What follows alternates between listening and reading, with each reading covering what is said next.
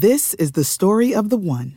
As head of maintenance at a concert hall, he knows the show must always go on. That's why he works behind the scenes, ensuring every light is working, the HVAC is humming, and his facility shines. With Grainger's supplies and solutions for every challenge he faces, plus 24/7 customer support, his venue never misses a beat. Call quickgrainger.com or just stop by. Grainger, for the ones who get it done. This is a podcast from Minute Media.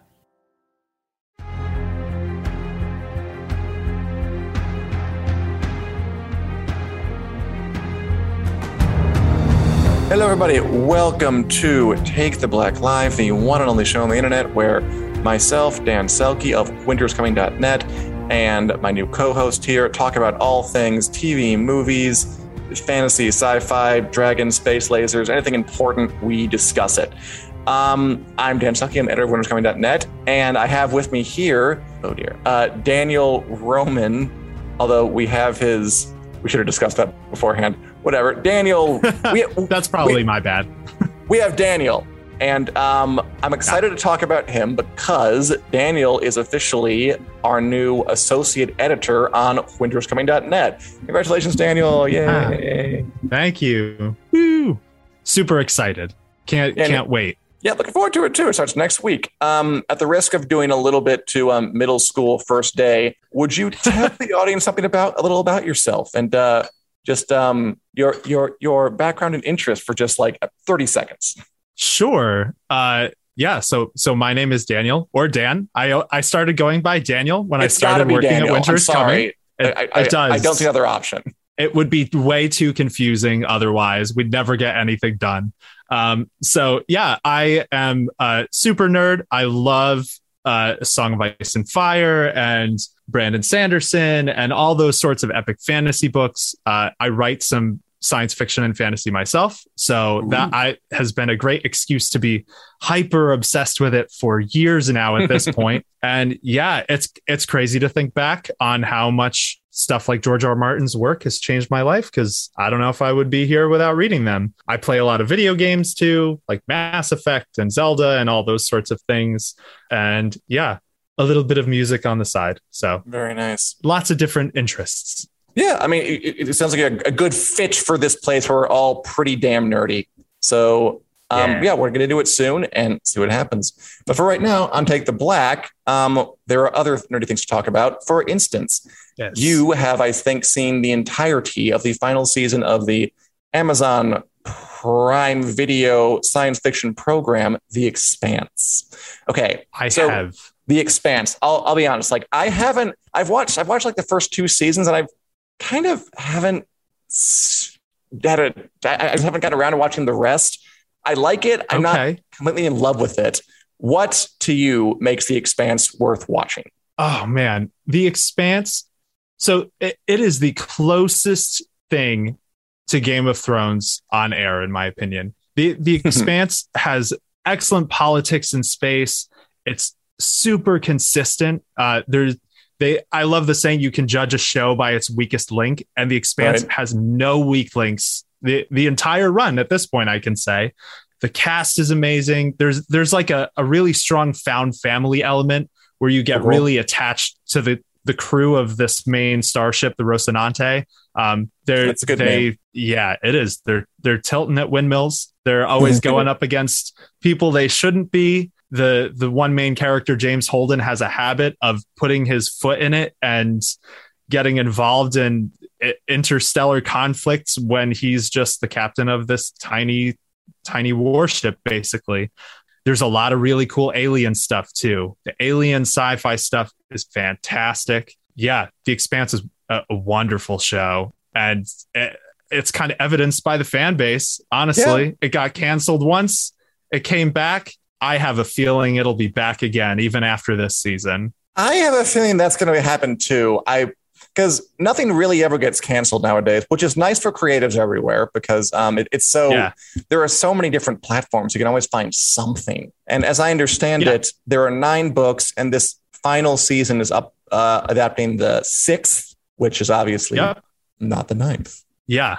yeah, this season is adapting Babylon's Ashes, the 6th book, and it's got a pretty self-enclosed endpoint within the series. So The Expanse is kind of cool because it's not just 9 books. It's kind of like they have arcs that end within the series. Sure. I saw Ty Frank, one of the 2 authors who writes this series, say that they thought of it as 3 duologies and then a final trilogy. So like the first 2 Expanse books tell one story. Oh, okay. The 3rd and 4th are one story, the 5th and 6th. And when you look at it that way, it really does kind of click. So this is wrapping up the story of the 5th and 6th books, which has kind of been going on the whole time that the show has been at Amazon. Like they introduced some of the villains for the 5th and 6th books at the end of the 4th season. Smart. Yeah. So it felt really consistent and really great.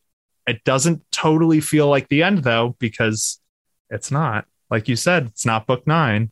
Do you think they have a plan to end it, or are they just leaving some things open, hoping, maybe even assuming that they're going to get picked up by Netflix, HBO Max, the Peacock, whoever? Yeah. Well, so some mild book spoilers here. And for reference, I haven't read all the books, so I'm not going to spoil anything huge. So after the 6th book, there is a 30-year time jump before the 7th. Yeah. So it seems like instead of trying to cram lots of different plot lines from later books into season 6, they just they told the story of the 6th book, and they left it in a way that felt really satisfying, that wrapped up a bunch of stuff, but didn't touch on everything. And they spent a surprising amount of time. There's one plot line that felt like a lot of setup for next season, which obviously we don't have a next season. I was really surprised that it didn't converge more.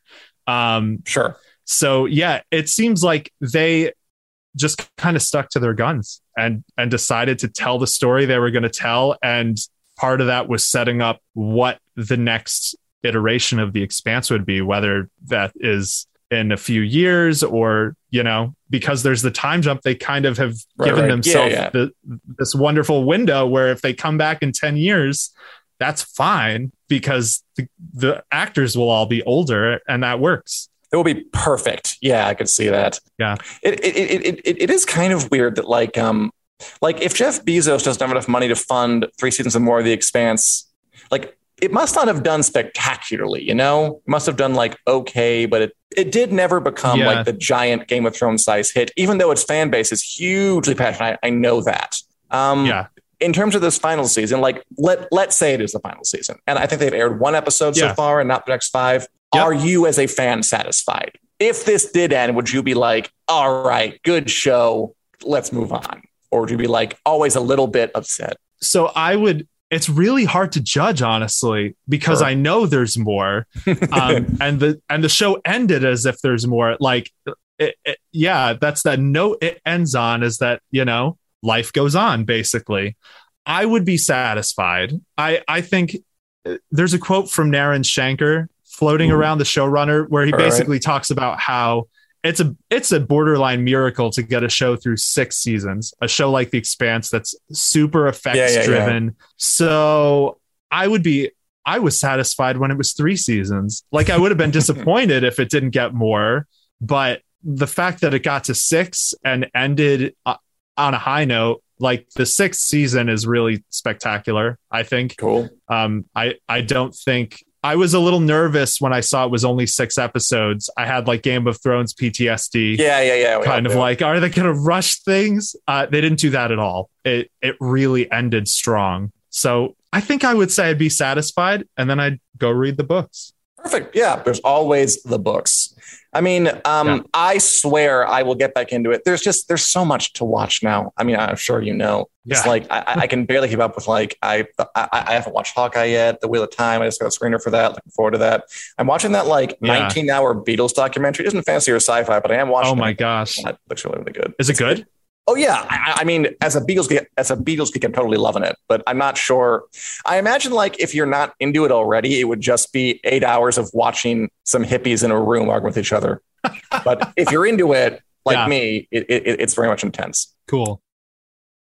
Speaking of a TV landscape which is ever growing and just has lots of opportunities for giant new shows, AMC is making a Vampire Chronicles show based on Anne Rice's books. For I want to say 15 Vampire Chronicles books, which is news right now. Oh my God. Are there that many of them? Okay, I'll be honest. I did pull the number out of my ass a bit, but there are definitely more than 10. Yeah. They're pulling in the Mayfair Witches too, I heard. Yeah. There are a lot. Several of those. She was writing them since the 70s. She wrote a lot. Yeah. And we're bringing that up because I think this past Saturday, Anne Rice died at the age of 81. And I wanted to pause on the show because I didn't really write about it because I just didn't have the time. But I wanted to pause and talk with just someone about just Anne Rice, her impact, because she had an impact, and just sort of what she meant to literature, and then kind of more for our purposes like TV and movies today, because it's hard to think of what we don't get if we didn't have Interview with the Vampire. And I think 76, the 70s, things like Twilight, Vampire Diaries, or like Discovery of Witches, like Teen Wolf, like anything that involves angst and supernatural stuff.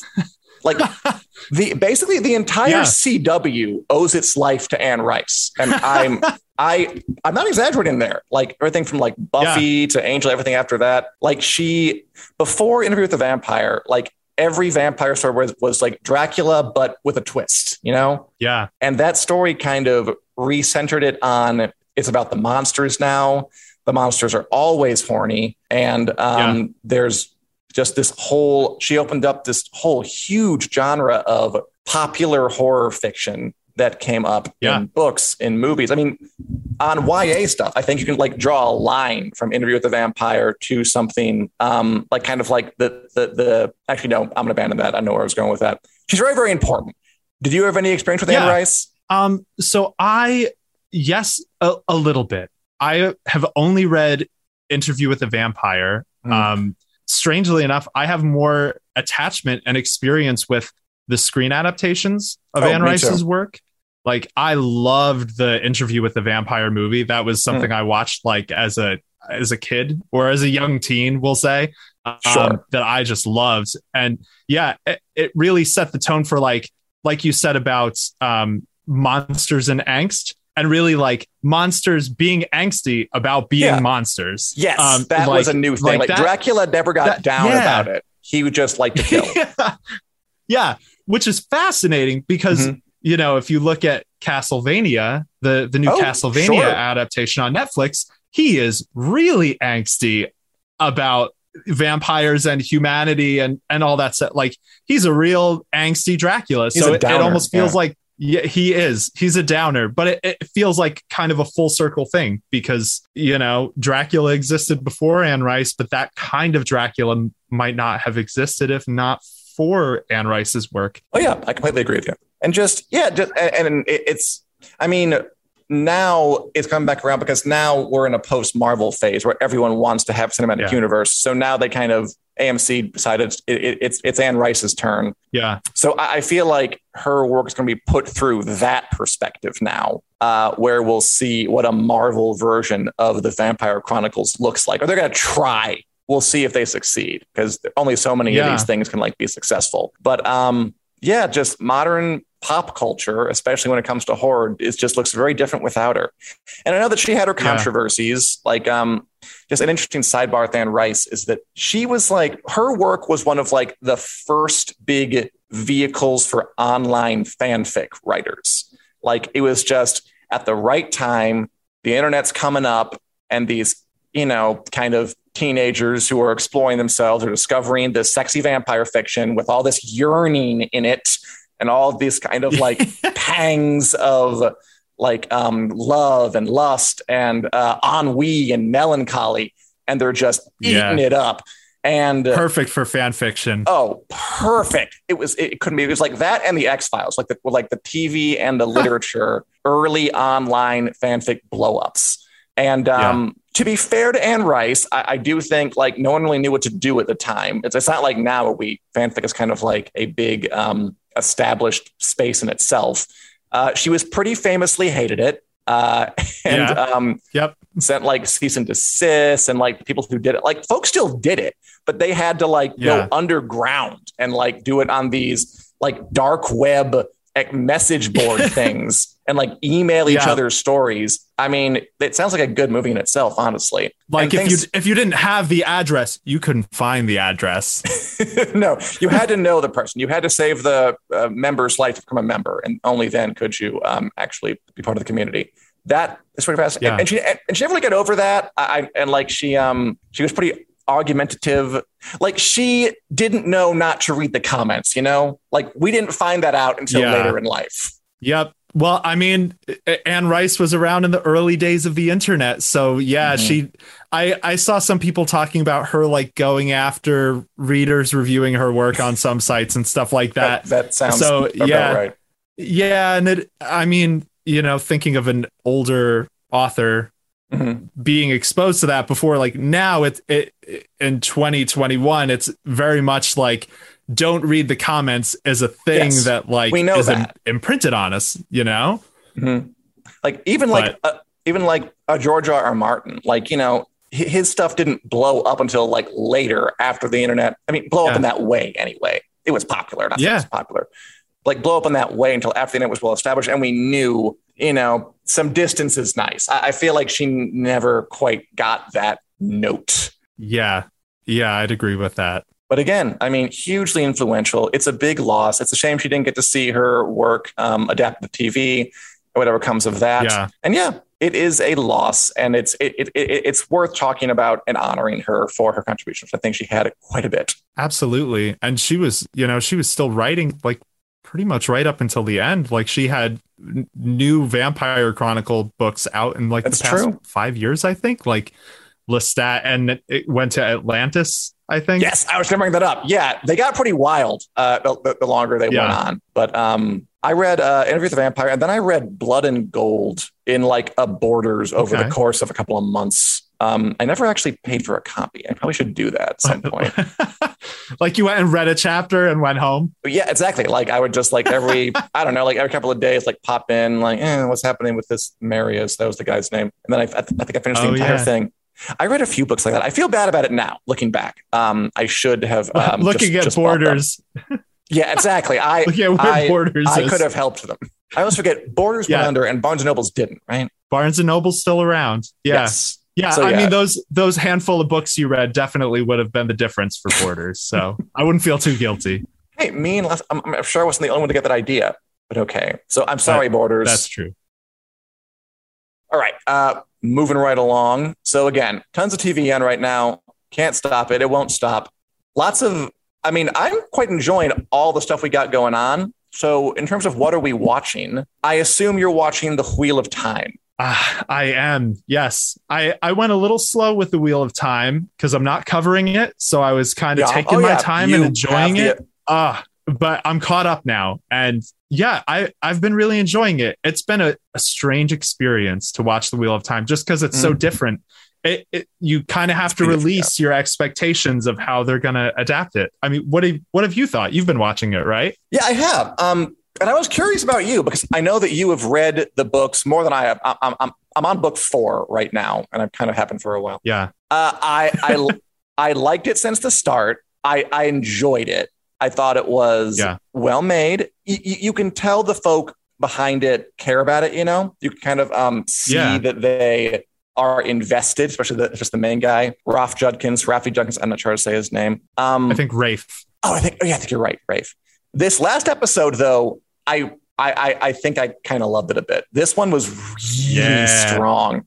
Although I think in part it was because it reminded me of Game of Thrones a lot, where there was like a lot of backdoor dealings. And I think Rafe Judkins, I think he might be more interested in Moiraine than in The Wheel of Time. Because this episode was all about her, and I could just, something was different. I could just tell like they were paying a little closer attention to like all the lines they were saying. To like, I loved like all the different kind of layers it peeled back about her. It was her show, and it was, to me, kind of far and away the best one I'd seen so far. What did you think of it? Yeah, I I would agree. The only other part of the season that has come close to it so far for me was the end of the 4th episode. That's pretty good, yeah. Which was the Nynaeve, the stuff with Nynaeve and Logain. That was solid. That which I ironically was the other probably biggest deviation that the show has made so far. That was something like everything with Logain happens off page, off screen. Yeah. That whole stuff. So that was a huge deviation and it really worked. And it was really good. This episode I liked even more. I definitely agree with you about Moiraine. Like they've made a very conscious choice to center this season around her more. Cause in Eye of the Worlds, the novel, you get like Rand, you get some chapters from Perrin, I think a couple from Nynaeve. And like, that's more or less it from what I recall. Like you don't get Moiraine chapters. So it's cool to see how they are. It's nice that they're making it more of an ensemble piece, and she's kind of like the Gandalf. But they showed her humanity a little more in this episode, which I think is a tricky thing with the Aes Sedai, because they can lose their mystique a little bit if you go too far down that rabbit hole, because they're supposed to be such like these borderline kind of ageless looking. Exactly, like never lose their cool stuff like that. But man, Rosamund Pike kills it, and the actress who played Swan, Sansa, she was great too. It was amazing. So yeah, I really loved this episode. I think it was probably my favorite too, and it's interesting because it had some book 2 and 3 stuff. They're pulling. I think it was the first episode. I mean, like this show is adapting, say, The Wheel of Time a lot more loosely than, say, Game of Thrones did the first Game of Thrones book. And I mean, I'll be honest, like, so I moderate all the comments on Wick, and I know folks like to complain. Most of the ones for Wheel of Time there are some defenders, but a lot of them are on the order of, this is garbage. Why are they changing it? I hate it. Robert Jordan would roll over in his grave. There's quite a bit of that. I do not see that. Like, okay, I'll be honest too. I don't love the Wheel of Time books. Like, I'm reading them, I'm enjoying them. I don't love them. I like them. The blasphemy. No, it's fair. It's fair. I have not yet fallen in love with them. There's like some kind of antiquated tone stuff I always keep bumping up against, and the characters are like they're not as deep as I want them to be. So I'm all for some changes, and I think they've made some good ones. I'm enjoying the show more than I enjoyed the books. I'll say that. Oh man, well that's cool. The thing I will say, so I've read all the Wheel of Time books and the prequel, and the depth with the characters is really gradual. So like you look at something like A Song of Ice and Fire, where you have, say, Jon Snow go from being a steward to the Lord Commander in like one book. You get these huge arcs for people, and you can step back and be like, this is where they started, this is where they ended for this book. Right. And the Wheel of Time is not always like that. Like some of the books are like that for some of the characters, but it's much more gradual, and it's over like, I don't know, like 10,000 pages, like some ridiculous amount. So the show is condensing a lot of the character work, I think. And I think that's working for it really well for the most part. I think there are a few things they're kind of glossing that I got a little stuck on. Like, I didn't think they explained why Loyal was with the group very well. He was just kind of like, all right, we enlisted this Ogier to help us out here. I love Loyal in the books, my favorite character. By the way, I just realized me too. He's great. In the books, it's him and Nynaeve are my top two. I always like Moiraine as well. Nice. But again, like what you said about character depth, like, you're right. It takes a longer time, but like clearly they did it with Moiraine because they in this episode, they put everything back. Like, I feel like he just likes Moiraine a lot. And as long as he could maybe apply that to some of the others, I want to fall in love with the rest as thoroughly as I am in love with Moiraine is what I want to happen. And but I'm fully willing to go on the journey. I'm in it. I'm looking forward to, I have a screener tonight. I'm going to go home and watch. I'm looking forward to that. Oh, nice. Jealous. And by the way, I'm now noticing that our Facebook is messing up. So all our commenters are over on YouTube. I'm sorry about that, guys. Facebook has some problem today. And I'm going to go ahead and say Julie and Saul agree with me about everything, which is very astute of them. Do you have a point, Daniel? I wasn't sure if I cut you off. Yeah, the one thing I'm curious, there is one thing I'm curious about your opinion on from the Wheel of Time. Sure. And so spoilers here for the last episode for anyone who hasn't watched. What did you think of the stuff with Matt? What did you think of the way the episode ended with Matt not going through? It's got to be the actor. It's got to, because that's what I thought. Felt like. Because I mean, that is so basically at the end of the episode, Matt, who's a big character played by Barney Harris, is supposed to go on this journey with the other characters to the eye of the world. And in the book he does, and here he just kind of stays behind. I mean, it kind of fits his character because Matt's kind of a dick, which is why I don't like him in the book very much. Yep. They can probably get away with it. He gets better. I'm glad. He just made me mad. They can get away with it probably and right around that, but I have to think it's got to be whatever the reason they're replacing him. And I'm very curious to know what it is. Because I don't know. And if you have any hot tea, if it'll spill, that's got to be it. The only thing I've heard that seems concrete is that the show shut down for COVID.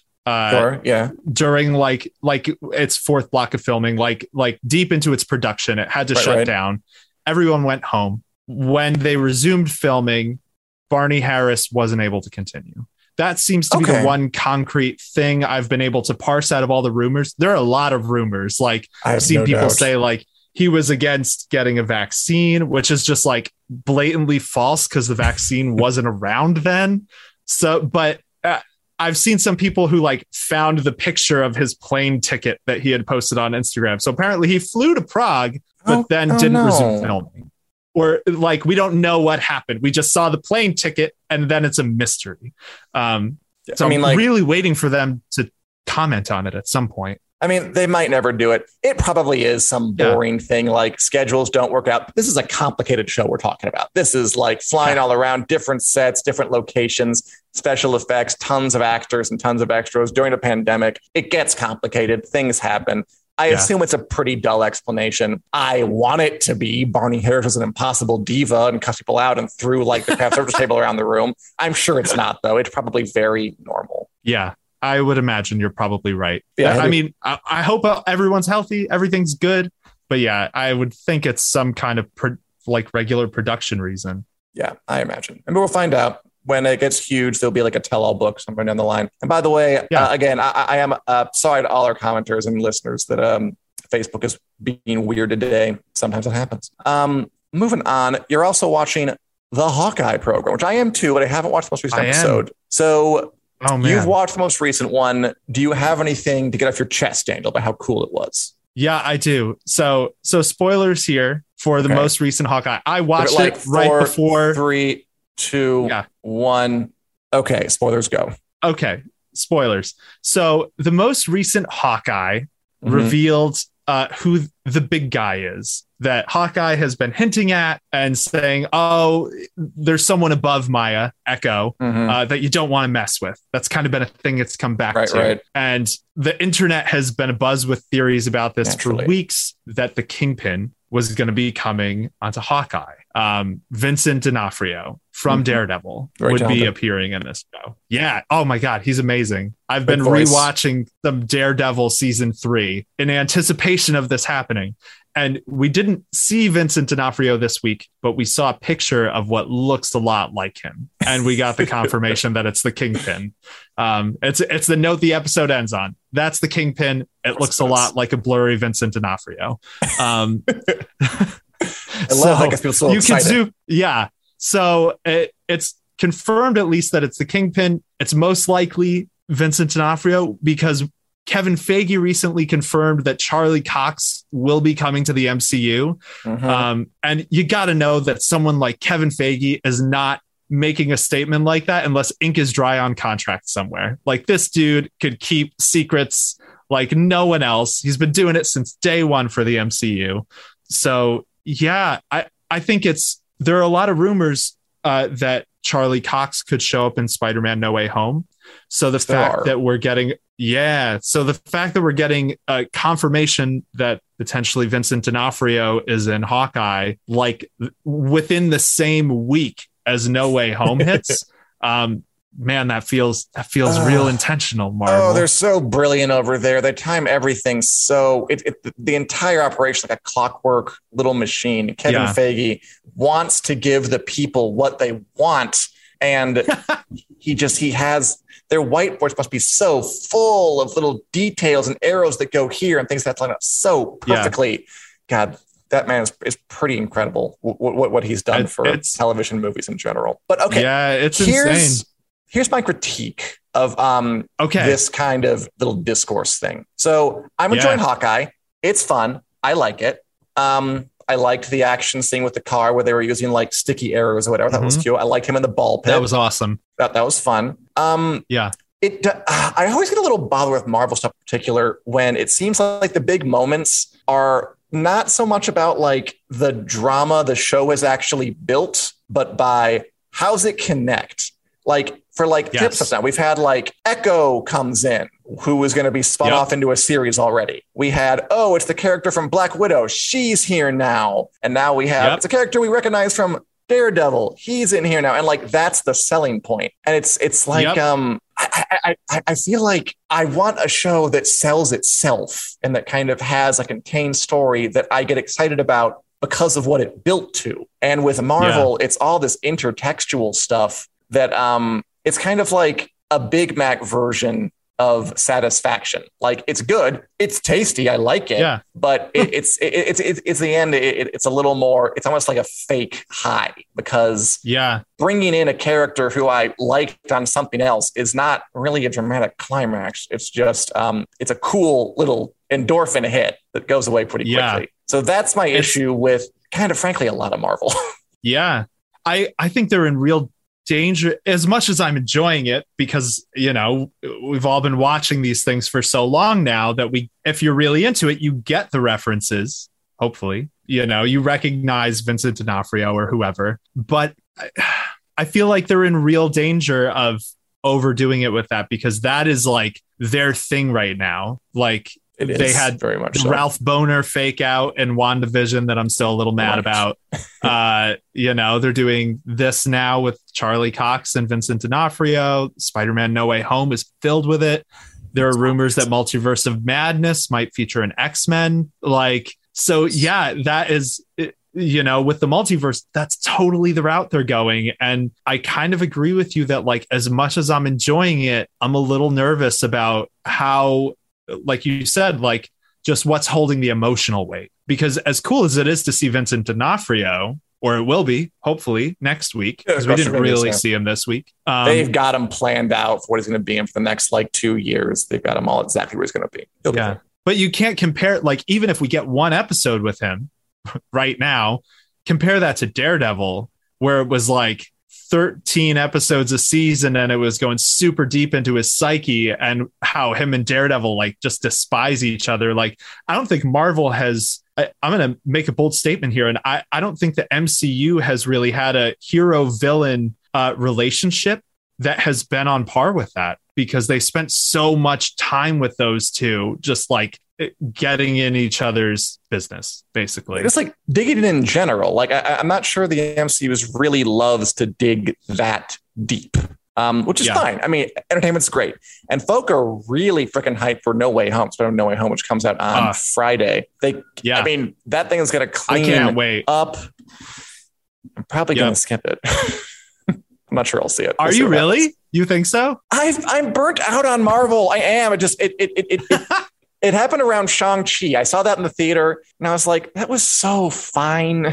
Like, I don't have to keep going to these things, do I? Yeah, that's kind of where I am now. And I don't mean to be like a downer. I really don't. I'm not trying to like be a grumpy goose or want to go to the thing that people like, but I feel like I've seen what they have to offer. I feel like until I see something really new, and it's going to be like, I mean, I just complained about like little hits of nostalgia subbing in for drama. Like that's No Way Home, right? That's going to be like, scene theme. We have like, I know that guy. I remember him. Remember when I was 12? That guy was there. Which I'm sure will feel nice. God. Yeah.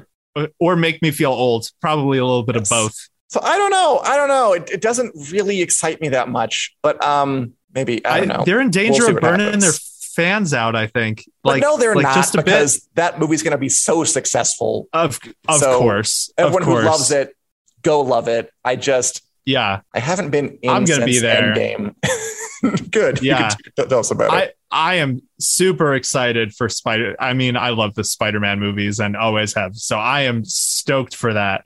But I put off Hawkeye for weeks for exactly the reason you're talking about. Like, sure. I was just like, there is just always some Marvel thing to be consuming right now. And that's cool. But like Wheel of Time's coming. And I definitely care a lot more about that. Yes, I'm more invested. Like I wasn't on WandaVision. I'll say that. I was pretty invested in that one. Yeah. Even that, like WandaVision was fantastic. WandaVision was, they haven't topped that yet in terms of their TV shows. I agree. But yeah, the Wheel of Time, I am definitely more into. But God bless, have fun with everybody who loves Marvel. And as the comments here on the YouTube say, Julie is watching The Witcher season 1, ready for season 2, which is coming out. Nice. Yeah, Julie, I'm watching season 2 now. And I'm going to say, I think it is an improvement, which is solid. That's great. You will like it more. I didn't listen to one either, but yeah, it's better. And as Julia says too, told you Kendall wouldn't drown. Succession. You don't watch Succession, but there was a character they'd faked out that he's going to die. I was really psyched he would die. Then he didn't die. And I'm disappointed, frankly. I think they chickened out, Julia. I think they should have gone further and killed that gentleman, but they didn't. And we're just here and see what happens next. All right. Anything else to say, Dan, before we go into our final segment? I don't think so. I think we talked about all the Marvel stuff and what we've been watching. Yeah, no, I'm ready for the lightning round. Okay. Let's do it. All right. Wick News Lightning Round, where we go over a bunch of stories that we didn't have time to talk about in full in the main thing, because right now there's no time because there's 30,000 TV shows on. Why do they space these out? Why wouldn't you put how is there like Book of Boba Fett and Hawkeye and Wheel of Time and Succession all in 1 month? I would put them in like January, February. And The Expanse. Don't forget The Expanse. I would not. It's been challenging to watch them all. Just too much TV. And I mean, in January and the stuff in January too, but still. Look at your programming, people. Anyway, so usually I arrange these, but I think I kind of just like plastered them here this time. So I'm going to ask you a question first and assume you can talk about 20 seconds, and then you hit me back. We'll go back and forth until we have exhausted all the topics. Sounds good. Brains. Let's do it. All right.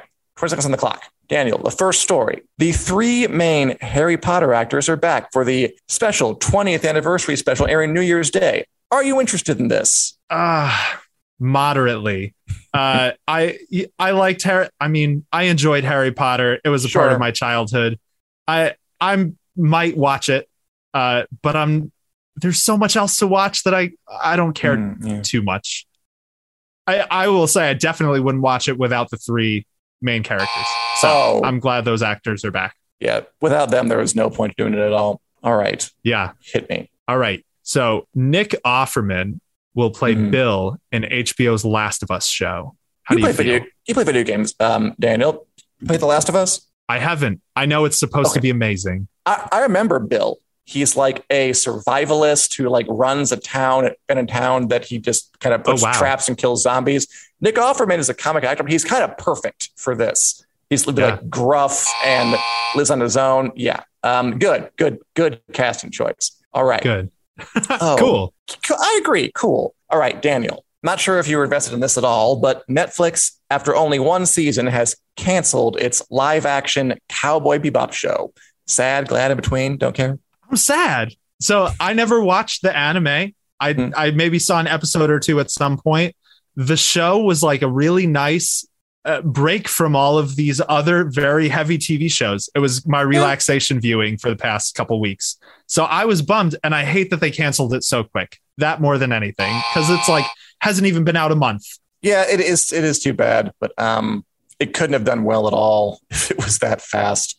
And I like that it was well, we're breaking the rules here, by the way. We got to go 20 seconds and done. Okay, hit me. Okay. The Hunger Games veteran, Amanda Stenberg, will probably lead the mysterious new Star Wars show, The Acolyte. I skipped that one, didn't I? Yeah, Acolyte, one of many Star Wars shows in the making. This one's a prequel set like the 500 or something years before the New Hope or whatever. And I understand The Acolyte is apparently a name referred to like a Sith trainee or something. So it could be about that, which sounds pretty cool. And I remember Amanda Stenberg from something or other. We'll never know. She was Rue. I remember her as Rue in the Hunger Games movie. Okay. Yeah. All right. And by the way, sorry I skipped that one for you. I was just so excited. That's okay. All right. I really wanted to talk about Cowboy Bebop anyways, honestly. So I'm fine with it. Phew. All right. In news that will probably surprise no one, Squid Game is Google's #1 trending show for 2021. Thoughts? Did you watch it? I did. I loved it. I didn't know what to expect going into it. Yeah, it was fantastic. Brutal. It was super brutal. Yeah, I don't think it's any surprise. I think it's really ironic that the writer was told the show was too unrelatable for so long. And then we reached this point in culture where now it is. Yeah, a lot you could say about Squid Game and why it succeeded, and maybe we will. All right, go ahead. All right. Patrick Rothfuss reads the prologue to The Doors of Stone live on his Twitch and promises to release another chapter. Thoughts? Yeah, pretty funny. Patrick Rothfuss, Kingkiller Chronicle author, kind of like George R. R. Martin Jr. is writing about for 10 years, hasn't gotten it. He totally is. He even looks like him. George R. R. Martin Jr. That's completely true. And he read the prologue to his 10 years in coming book on his Twitch live and released more tips. So maybe he is getting ready. He lost a wager. We talked about that for a long time too. Yeah. Lost a bet, read the prologue. Mm-hmm. And more to come. So maybe he's getting close. We'll see. Okay. Yeah. I want to say more, but we got to move on. All right. Okay. Netflix is making a YouTube after show dedicated to The Witcher season 2. Will you watch, Daniel? I don't know if I'll watch. I have a real love-hate relationship with The Witcher. I love the franchise. I have real mixed feelings on the show. I do like that they're doing an after show though. Sure. The production's really, it's got some really cool things about it. And I always love to hear more about how they make the cool creatures and the magic and the world. Yeah, I mean, it's interesting though, because Netflix, how do you do an after show for a show that drops all at once? You can't do it after the episode. So they have to think of a way out and just get creative, Netflix, which they are. All right. And finally, I was going to ask, so you are watching screeners. They are doing it all at once. They're not dropping it week by week they did for Arcane, I think. I like that they're experimenting though with different weekly things. I think that would be for the good in the long run. But yeah, Witcher is all at once. All 8 will be there on Friday, for better or worse. Gotcha. Oh my gosh. All right. Last one. You ready? I'm ready. Get me. Okay. This is a very important one. The trailer for Fantastic Beasts: The Secrets of Dumbledore is out. Interested? No. Talk about a thing that you have mixed feelings on, really. I watched the first one of these and it was all of perfectly okay. The second one I didn't see, but no one seemed to like it. I'm not sure who this series is for, what need is it really filling? And it looks like they're going back to Hogwarts a lot. So it's just a nostalgia porn I don't like very much. So not really interested now. But so we're really bad at this game, Daniel. Julie told us time's up. We can't shut up. Thank you, Julie. Some folk are we just we'll get into a rhythm if we do it again. It's true. It's my first time. Okay, we'll get better. We didn't have this thing last time you were on here. Yeah, this is a recent invention. It's true. But thanks much for coming on. And I'm sorry to everybody out there. I know Facebook was being bizarre today, but we'll have that hopefully fixed by the next week. And then we are going to take, it looks like, the 29th off for the holidays. Take a little break, drink a little eggnog, a little turkey, whatever we're doing. So we'll have that time off. Did you say fuck yeah? No, I said, oh yeah. Okay, cool. I don't know if I'm allowed to curse on this show. So honestly, neither am I. I just tried it. We'll see what happens. No one's gotten in trouble yet, so must be okay. Not yet. Anyway, thanks for coming on. Thanks for not cursing. I'm sorry I did. And we stream episodes of this every Wednesday at 4 p.m. Central Standard Time on the Winter is Coming Facebook page and the Winter is Coming YouTube page. And we hope to see you back here next time. And you can download us in podcast form on Google Play, iTunes, wherever they're available. Thanks for watching and have a great weekend. Bye, everybody. See ya. Take care. Thanks for having me. This podcast is brought to you by Fansided. Join our community of over 300 sites from sports to pop culture and everything in between.